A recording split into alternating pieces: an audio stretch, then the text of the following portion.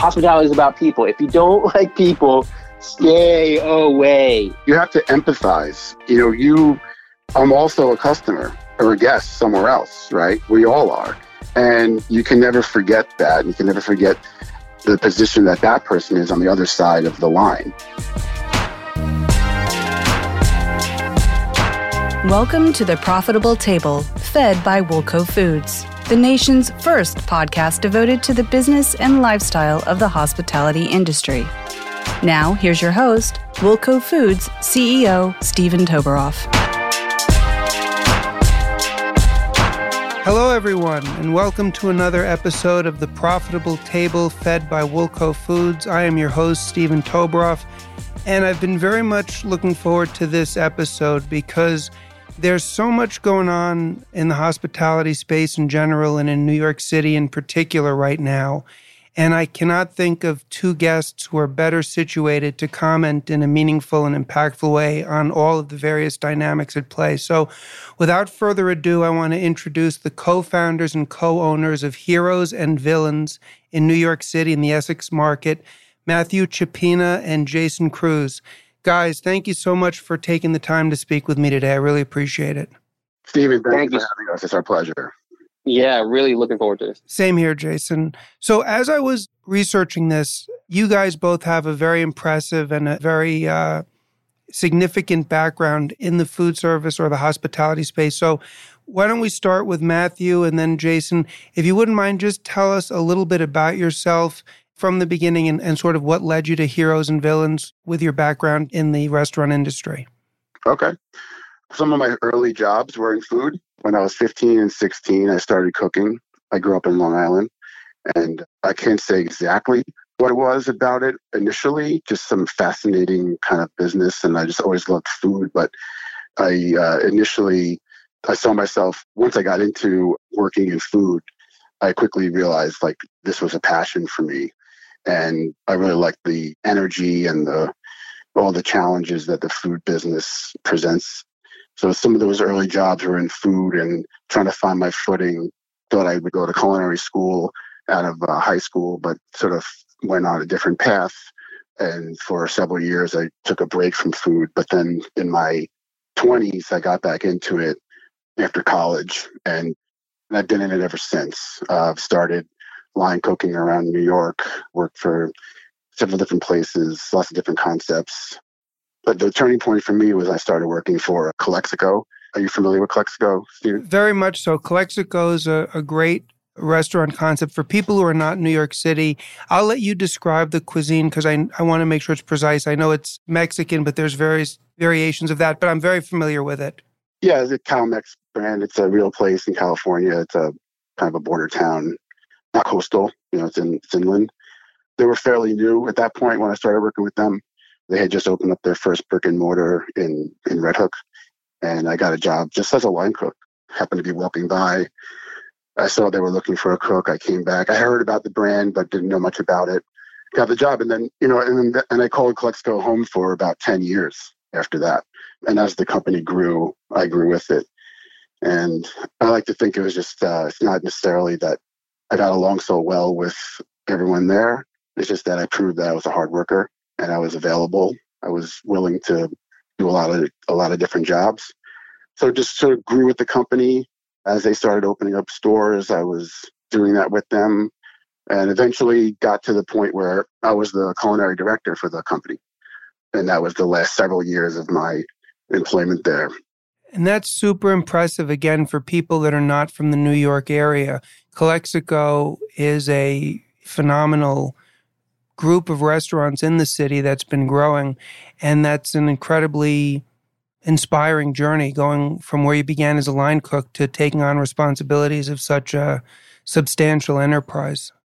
I'd never been in a management role before, so a lot of it was just learning as you go. But the great part about being with a company like that at the point in its development was similar.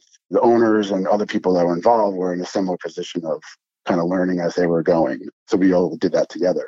So that was my first introduction to management, running a team, costing, all those back office sort of tasks that They're not very exciting. They don't make exciting like food TV sort of. They are exciting, Matt. It is very exciting. I get the goosebumps when we're talking about margin. It's exciting to people in the business, right? It's not, but to me, it's exciting, obviously, and to other people like me. And just learning on the job. So that's most of my career was that way. I never, like I said, I wanted to go to culinary school when I was a teen and never did. And, didn't do it then, and then I still didn't do it. And I don't know, I don't regret that, or I don't think it necessarily was the wrong decision. It is what it is.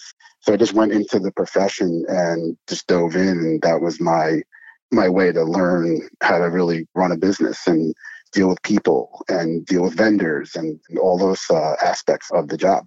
Yeah, and two things, and then I'm going to turn it over for Jason. But one, it is very exciting, and it's the very reason I started this podcast, because there's so much content out there that's geared towards foodies and recipes and that aspect of the restaurant business, which is very important and exciting. But so many restaurateurs who have great cuisine and have enthusiasm, but lack the business side or the managerial side, they have problems. And I felt that was an important area to be explored. And I would also just add very briefly that starting as a line cook and evolving the way that you did probably is the best management school a person can ever go through, because you understand every aspect of the process versus somebody who comes in from top down. So that was very good. So Jason, tell us about yourself and what you've done in this industry and the journey that led you to Heroes and Villains. Yeah, well, first of all, I'll just say, Matt and I go back, like 20 years we've known each other. And so when he talks about when he was working at Calexco, I was living in Red Hook at the time with a buddy of mine, and going to that spot and seeing him and eating that food. And I've seen his journey in all the different positions and roles he's taken. So that's been great for me. Yeah, I'm a Brooklyn and Long Island guy as well, working in the mom and pop Italian joint, going to different franchises, mostly front of house. My largest tenure was with Be Our Guest, working at the former Atlantic Grill on the Upper East Side. And I had a wonderful number of managers in that time who worked with me, who shared their knowledge. I was a bartender there. Very kind of community hangout, seeing guests 3-4 times a week. And it was just about those relationships and dynamics and seeing how that business worked. It was such a successful store for them. I miss it, but I know that transition from there to then working at Heroes and Villains with Matt, because of that is why we are where we are and we're able to do what we can do. Absolutely. So let me ask you this, because it's a theme that's run through a few of my guests, Home Fried and Bananas, and that is Smorgasburg. And I know they're just opening up a location here in Jersey City. So just talk to me a little bit about how you guys utilized Smorgasburg as a way to sort of perhaps craft or explore, or just tell us a little bit about that, because it's becoming more and more well-known as I say, New York and in Jersey City, and it's been a great launching pad. Yes, Smorgasburg is essentially a food festival that happens Saturdays and Sundays in Brooklyn in several locations, and it attracts tens of thousands of people. You have to pitch them to get a spot, because it's 100 vendors roughly. So it sounds like a lot, but there's like thousands of applicants. So you have to go to their office and you pitch them with your food and you do that whole thing. And so I did, and they said yes. So it's a minimal amount of startup costs and a really great way to test the waters and to see if your concept has any legs, if you think it could be profitable, if you think it can really be a real pursuit. Some vendors are at Smorgasburg, they're like lifers. They've been there since the beginning. A lot of people pass through. Everyone has very different experiences. The first year that I did it was really just the learning curve more than anything else, seeing really how to operate in that space, because you're essentially doing the catering every day. Like, you're packing up all your stuff from wherever it's coming from, the tables, tents, and all the food and all the inventory. You're showing up at this location, you're setting it up. People show up, you're there all day, and then you break down, clean, you go back, you unpack all your stuff. So it's this movable feast kind of thing, right? And so first year was a big learning curve to see what worked. About midway through that process was when I landed on a fried chicken sandwich, which we call the Sando Calrissian. It's like a fun name play on a Star movie Wars character. Yep. And then that's the idea, behind the brand really just briefly is that's why it's Heroes and Villains. There's the names of the sandwiches and the dishes all sort of have pop cultural references, all the things that we think are fun. So we try to have a lot of fun with it while being really serious with the food.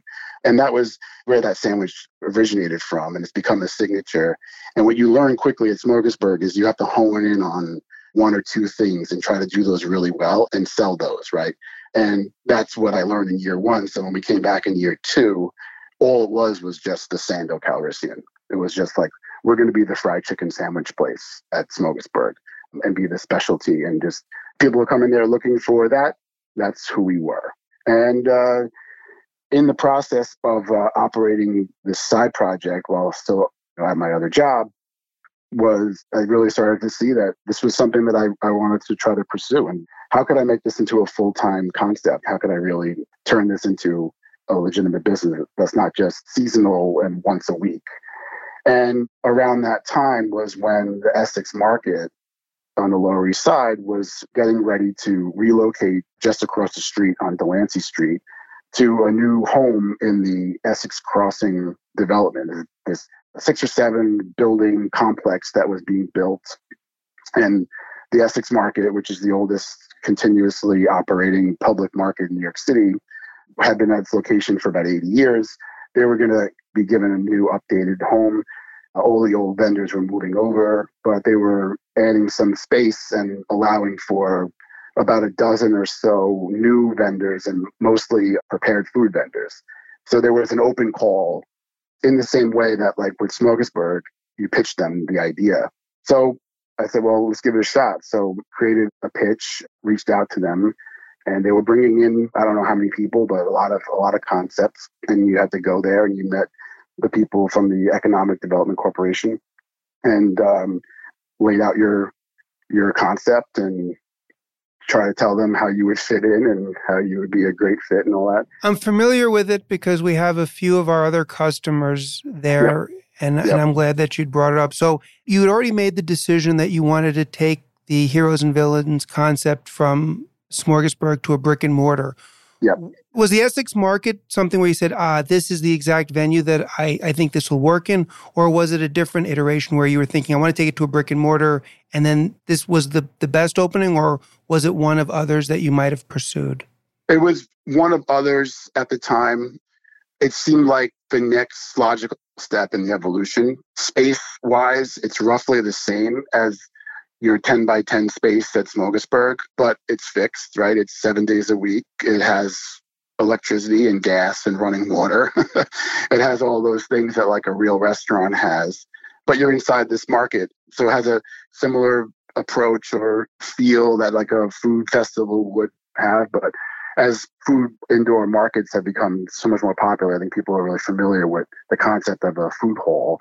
So that's why it just felt like going from once a week to 7 days a week, a place like Essex Market or other kind of a market would be the right way to go versus trying to raise some funding and then just opening up a standalone store somewhere in the city or elsewhere, which is a much bigger leap from where we were at Smorgasburg, you know. Now, something you said before, which I'd be curious to get your guys' thoughts on, because I think it's so important as I was listening to you, Matthew, is you learned from real interaction with customers that the most popular item was the fried chicken sandwich, and that's what you focused in on to differentiate in Smorgasburg. As you evolve, and this is something that I think a lot of new restaurateurs and others in the hospitality business struggle with, because people want to make a name, they want to establish their credentials. But at the same time, if you can find those areas that you're really good at, that you're really confident in, and double down on your strengths, that's sometimes the best strategy. As you've gone into the Essex market and through the evolution of Heroes and Villains, do you still focus in on sort of leading with this one sandwich, this one offering, and branching from there? Or have you found other offerings that you like to put on almost equal footing as a way to engage with new customers or even your regulars? Yeah, well, the menu expanded. You take the simplest fried chicken sandwich we have, which is the Sando Calrissian, and how do you make different versions of that and expand on that? Because you know you're going to run into people that are going to be looking for something that's like spicy or something has a different sort of a garnish to it. So yes, so we, through the process of dealing with customers, which is great, in an Essex market or a Smokesburg, you're only like, you're 2 feet away from the person who you're dealing with. Like there's no front of house staff and then back of house staff, or all front and back of house staff. So you get that immediate interaction. You see their reaction when they take a bite of it, or they smell it, or they look at it, they take a picture of it and they post it on Instagram. So that's really rewarding, but you gain all that data from having those direct interactions, and you hear what people are looking for, or you just throw something out there too as a special and you see what lands. And if you run something for several weeks, you're going to get the data pretty quickly and you're going to see whether people are taking to it or not. And that's something that I learned back in with my career at Clexco, was we didn't put anything on the menu that wasn't vetted 100%, road tested, crowdsourced, and we were confident putting it on a menu because we all loved it and can really stand behind it. So people ask us now, you know, you're dealing with a customer and they say, oh, is that good? How's the sando? Is it good? And you sort of jokingly say, if it wasn't good, we wouldn't sell it. You know, we wouldn't have it on the menu. We love everything that we have on our menu and stand behind it and keep it pretty tight. A lot of that is because of spatial concerns, because it's very small space and we do all the prep there, and it's 100% scratch kitchen, meaning that we make all the sauces, we make all the everything. Chicken is hand butchered and brined, and everything is made there. Everything's pickled. The only thing we don't make is the bread, but everything else is made there.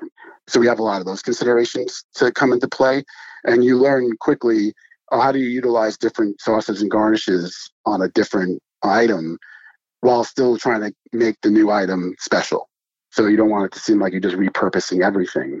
You have to make it unique on its own, but still find ways to have cross-utilization. And that's just smart cooking and smart business decision. You have to behave that way. Otherwise, your food costs go crazy and your prep is not right and you're kind of chasing your tail all the time. So one of the trends that really went parabolic over the last, let's call it 16 months, although it was present before, which is takeout and delivery. And that became something that was obviously in massive utilization. Now, the great thing about Essex Market, among other great attributes, is you get exposure to all different kinds of people who are coming there for different types of cuisines.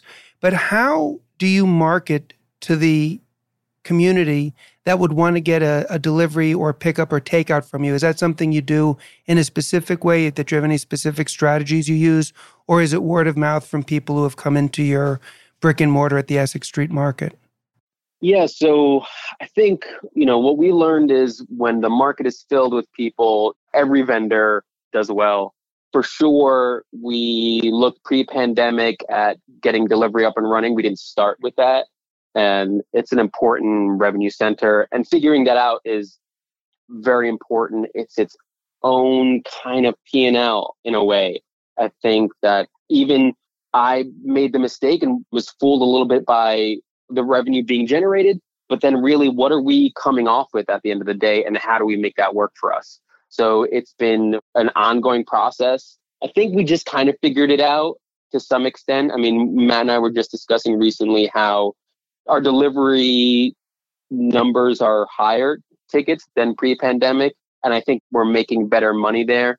I think there's a lot of room for us as a company to really put our priority in marketing in terms of delivery, but also just as a store here at the market.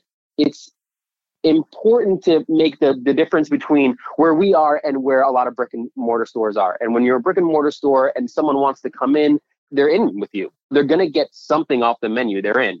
I think when people generally come to the market, the menu consists of all the different vendors. And so everyone's walking around. And what I find to be super helpful is just engage the guest. I work behind the bar. So, someone walks in the door, I'm there with a smile. Hi, welcome. How are you doing? And I think that works for us in a lot of ways. People are just kind of walking around and they go, oh, wow, someone just talked to me. Oh, hi. Yeah. Oh, cool. What do you do here? And then we just get that conversation going. There's definitely times when I will just pop out and just kind of walk through the menu, what we do with people, that's super helpful. They're getting a little bit more of the story of what we do, the narrative of us, making our food from scratch.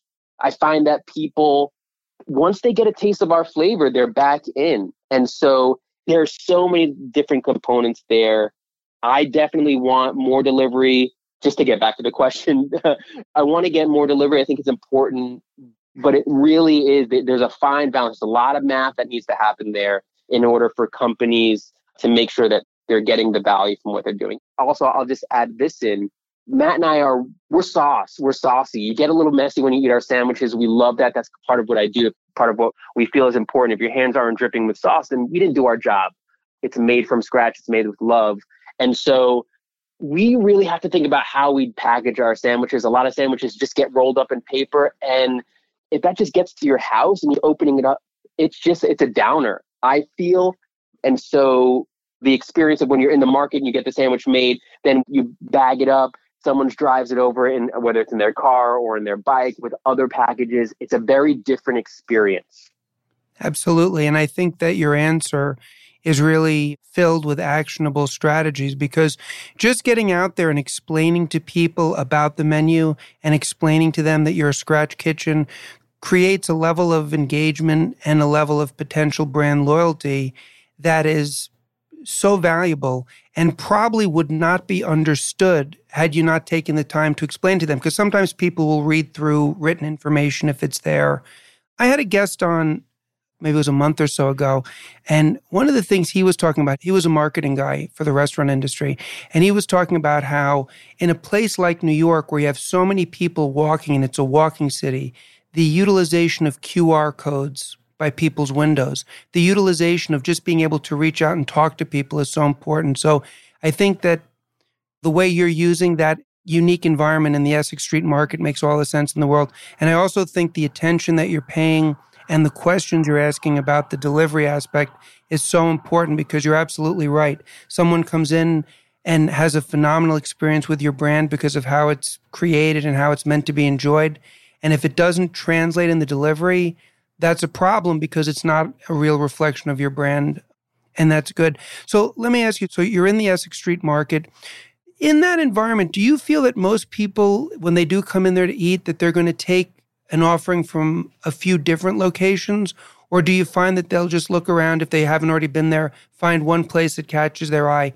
The reason I ask is because that can also create unique decision-making challenges and choices based upon how the consumer behaves within that environment. Stephen, look, you bring up a really valid point. It's a lot of what Matt and I talk about. We have a lot of discussions about this. I think we spent time before we came to the market just visiting different markets in and around the city. We'd spend hours there. We'd have our meetings there. We just kind of watch different places. We would buy different things from different places and be a split ticket guest. So we understood how that is going to play a factor when we move to the market. We see that sometimes it works for us. There are definitely people, and it's so wild because there's the pre-COVID times and then where we are now today. As the groups are getting back together, everyone does want a little taste of everything. So we definitely leaned into having some of those offerings. And then we created new product lines in order to fix that split ticket. There's definitely the mom who wants to get some fries and chicken nuggets for her kid.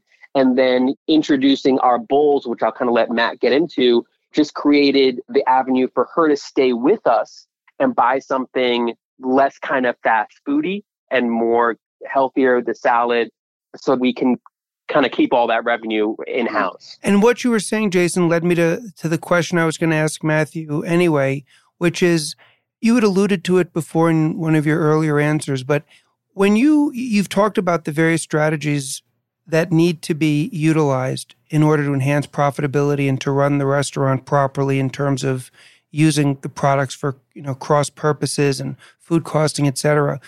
My question is as you created this menu, Matthew, and this is, I think, a common challenge that new restaurateurs have, so your guidance will be helpful.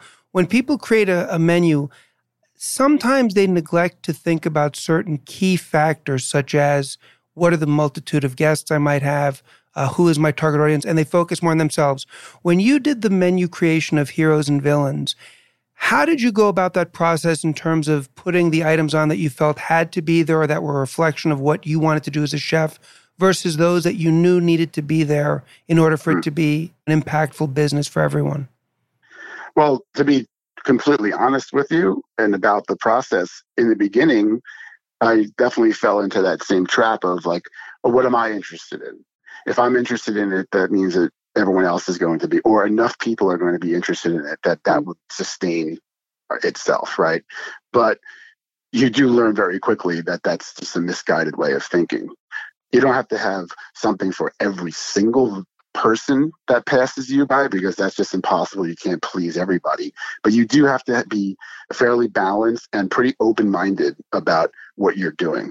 And it's great because a lot of the challenges that we've had to face as the company has evolved, and this goes all the way back to the Smorgasburg days, really, is being confronted at a moment where you have to turn and say, well, we feel like we're missing, there's a section here of a demographic that we feel like we're missing.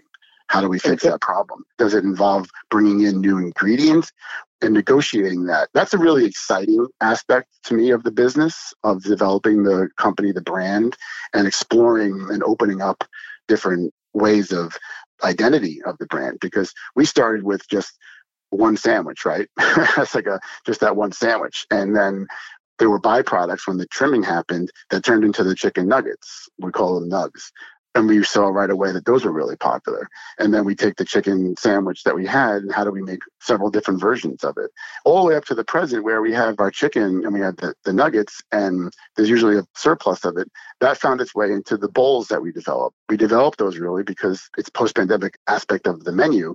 And we saw that we were missing out on people that were looking for something a little bit healthier, but also at the same time, sort of like a fuller meal than just a single sandwich or a side of fries. So we took all of our sandwiches and we just developed them into bowl form, which is with our salad. Like a really nice but really simple salad with lettuce and some pickled elements and a balsamic vinaigrette. And it's really great. And it's a great contrast and balance for the other ingredients that are in there. We've been doing that since the beginning, evolving as we see the need for something. And we're still doing it to this day. We're constantly R&Ding ideas and trying them out as specials. And if something feels right, then it's right. And then we just go with it. And we make sure that the costs are all in line, and we do our homework in that way.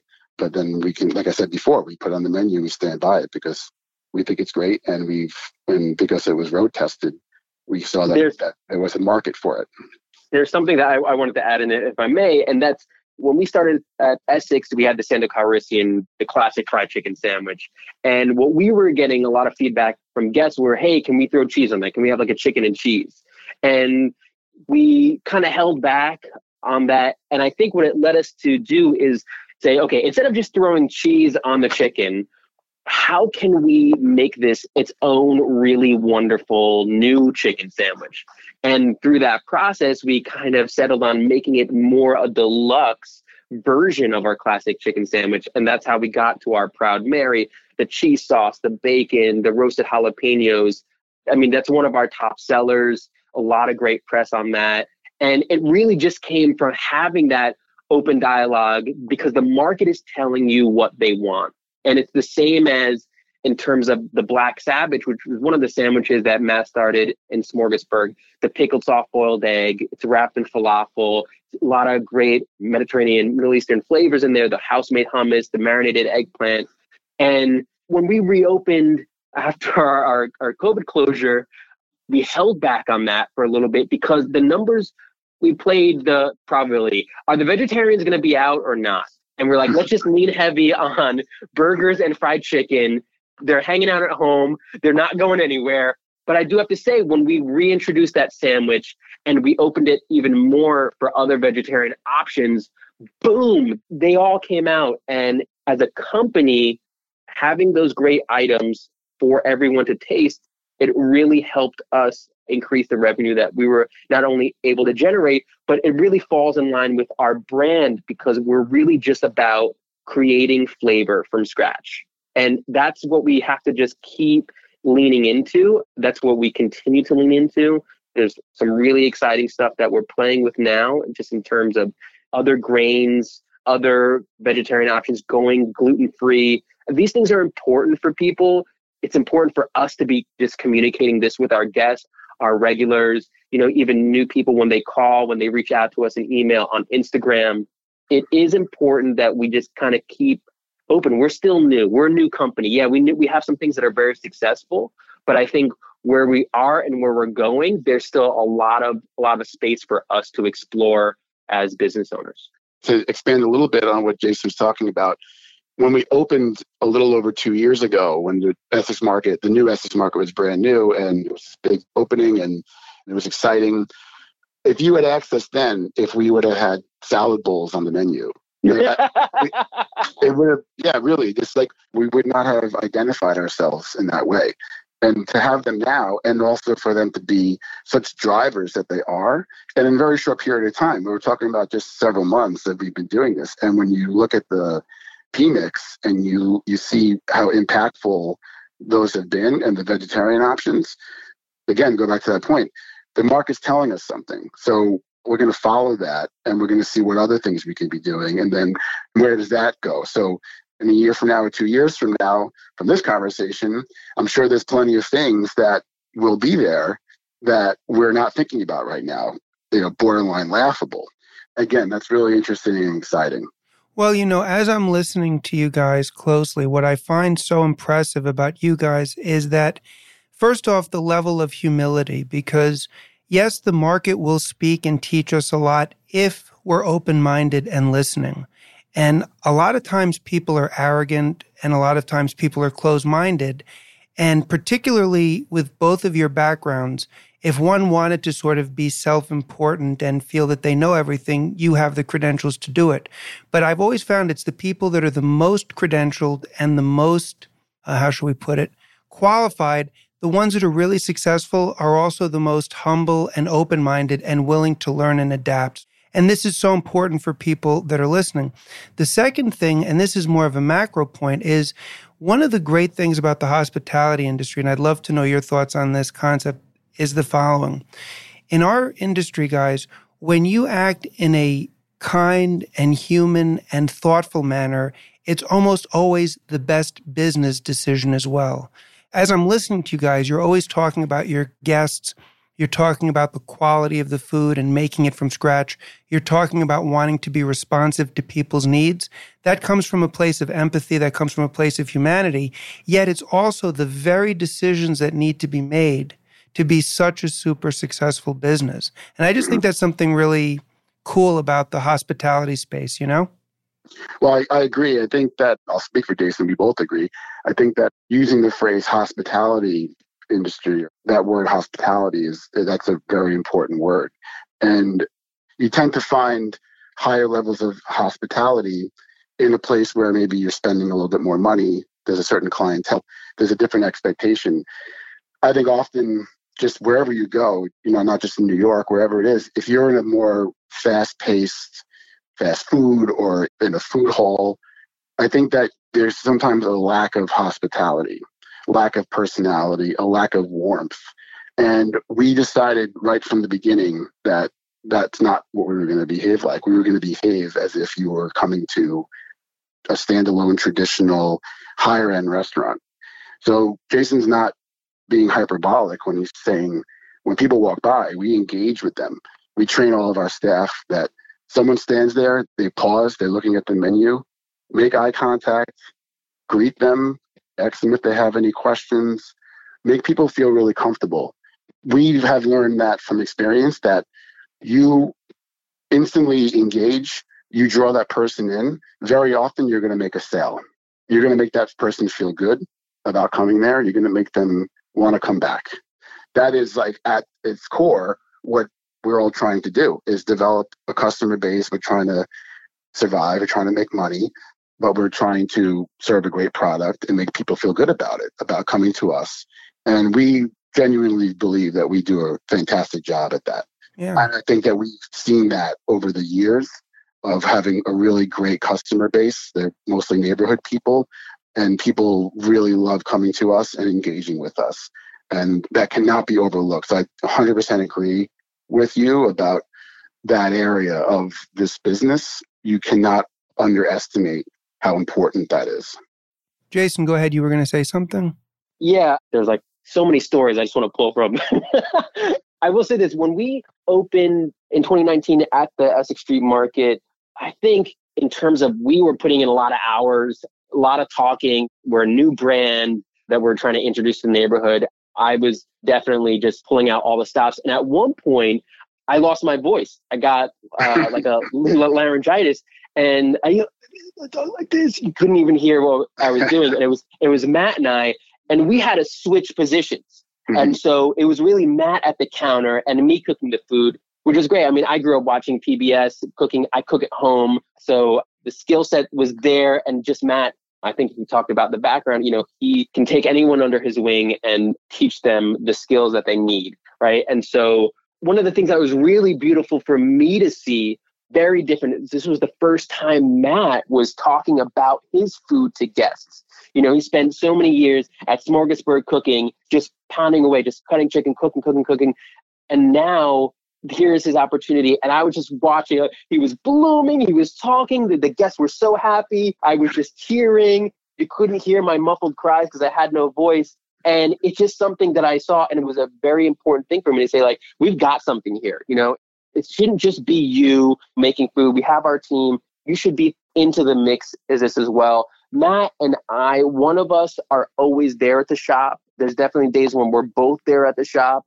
It's really important to engage guests. I think I mentioned earlier, Be Our Guest hospitality is all about the guest. That's kind of my pedigree and where I came from and that neighborhood feel. Hospitality is about people. If you don't like people, stay away. You have to empathize. I'm also a customer or a guest somewhere else, right? We all are.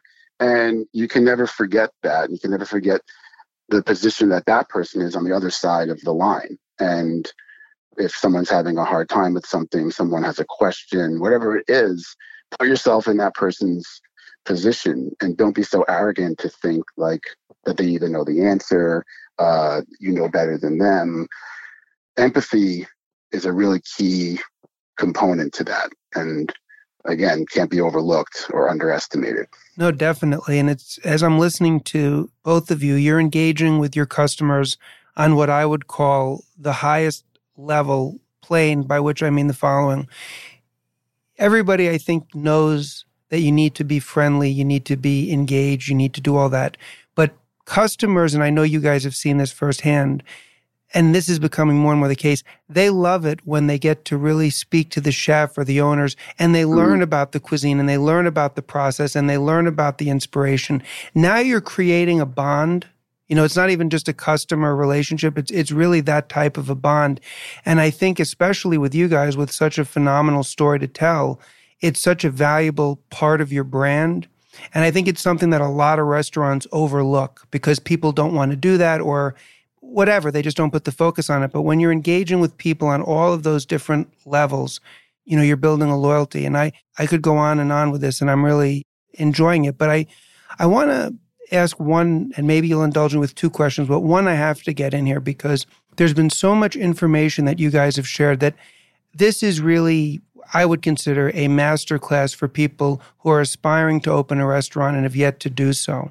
And so I want to ask a very specific question because we have a lot of listeners who are entrepreneurs. We have listeners who are already established, but we have a lot of people that want to get into the business in one capacity or another.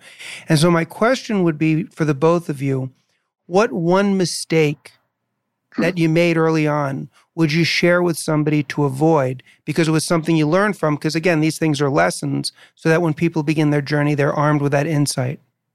Yeah, well, there's such a great question. There's so many different ways we go. There's a couple things that I'll kind of just keep at the forefront for that. One is it's math, it's numbers. And that just means for me, I have to just look things over 3 or 4 more times because that's just not my natural gift. And so it's really important to look over numbers, talking about what products cost, what they're going to be sold for, those margins, your labor. They're just the fundamentals. They're the 101. Sometimes think, oh, I don't need to worry about that. I'm selling a lot of food, but the business then may not be sustainable. And then the second part is just being open and listening, because people will tell you what they want and what they don't want. And you could keep trying to sell the thing that's not working. It's important to just listen, stay open. And if you trust your brand and you know what you're good at, you'll still be able to continue to sell something through that filter. And it will be honest and true to where you want to be. Yeah, I think you have to be adaptable right from the beginning and be very open. So as Jason's saying, and be ruthless with yourself in terms of if something's not working, something's not selling, people aren't responding to something, get rid of it. I think you can't be precious about anything. I mean, this speaks a little bit, I think, Jason and Hyde's like other sides of us where we come from the arts. We met in the theater program. And you have to be really ruthless and willing to, as the expression is, kill your babies. And you have to scuttle something if it's not working and adapt quickly to fill that void with something else. Editing, things like that. I think that perhaps a lot of people fall into a trap. Something that you mentioned earlier, Stephen, about being really arrogant about something that you're selling or your brand or something like that. That might work for some people, but I would say more often than not, it maybe comes off as either disingenuous or people just aren't reading it the way you think they are. So you got to figure out a way to get them on your side by adapting and evolving. So that's nuts and bolts kind of stuff in terms of like math, but it's an attitude that you have to decide right from the beginning that that's how you're going to behave in order to survive. That discipline. This has been such an absolute pleasure. And I would just say, for those of you that have emailed me with questions about different aspects in business and those entrepreneurs, and certainly people who are just getting started, this is an episode that you're going to want to listen to again and take some notes on, because I've been taking notes and there have been so many gems that you guys have shared in terms of what is necessary and what is really essential in running a successful business as a restaurant and in the hospitality space. And I absolutely want to say, for those of you who are not from New York, but are, now that things are opening up, going to be coming to New York City, you absolutely want to check out the Essex Street Market in the Lower East Side. It's a great part of New York City. The Essex Street Market is on 88 Essex Street. Heroes and Villains is in location number 41. You can find these guys on their website, www.heroesandvillainsnyc.com. Check out the website. It's great. The sandwich names are extremely creative, and you'll learn a lot from looking at it. Or you can follow these guys on their Instagram account at HeroesNYC. Jason and Matthew, thank you guys very much. I really, really enjoyed this, and I learned a lot. Thank you. This was amazing. We really appreciate your time. Great to talk to you. Thank you. Stephen, thank you. Listen, I got to say, this is an amazing podcast. There's just so many wonderful guests that you have on. I'm a listener. I'm a fan. So thank you. Keep doing what you do. What's great about this podcast is that the conversation we had today and the other conversations that you've had with other guests is it's really about the business of the food business versus recipes and specific dishes and some of the other stuff that can be perceived as a little like kind of flashier and approachable, but this is really this amazing information that you learn on your episodes, and just keep looking forward to the next ones and the next ones. This is really great. No, I really appreciate it. And what's cool about it is people, I think, know that one of the most difficult, if not the most difficult businesses to succeed in is in the restaurant business. And in New York City, take that to level 10. And so what I'm finding is people who are just interested in business, even if it's not hospitality, can learn so much, because if you can succeed in this. And again, guys, this was really terrific. So I thank you both very much. And it was an absolute pleasure having this time to talk with you. Thank you, Stephen. Have a great day. Thank you for listening to The Profitable Table, fed by Woolco Foods. Please be sure to rate and review the show on Apple Podcasts or your favorite podcast app. And to learn more about Woolco Foods or Stephen Toberoff, please visit us at woolcofoods.net.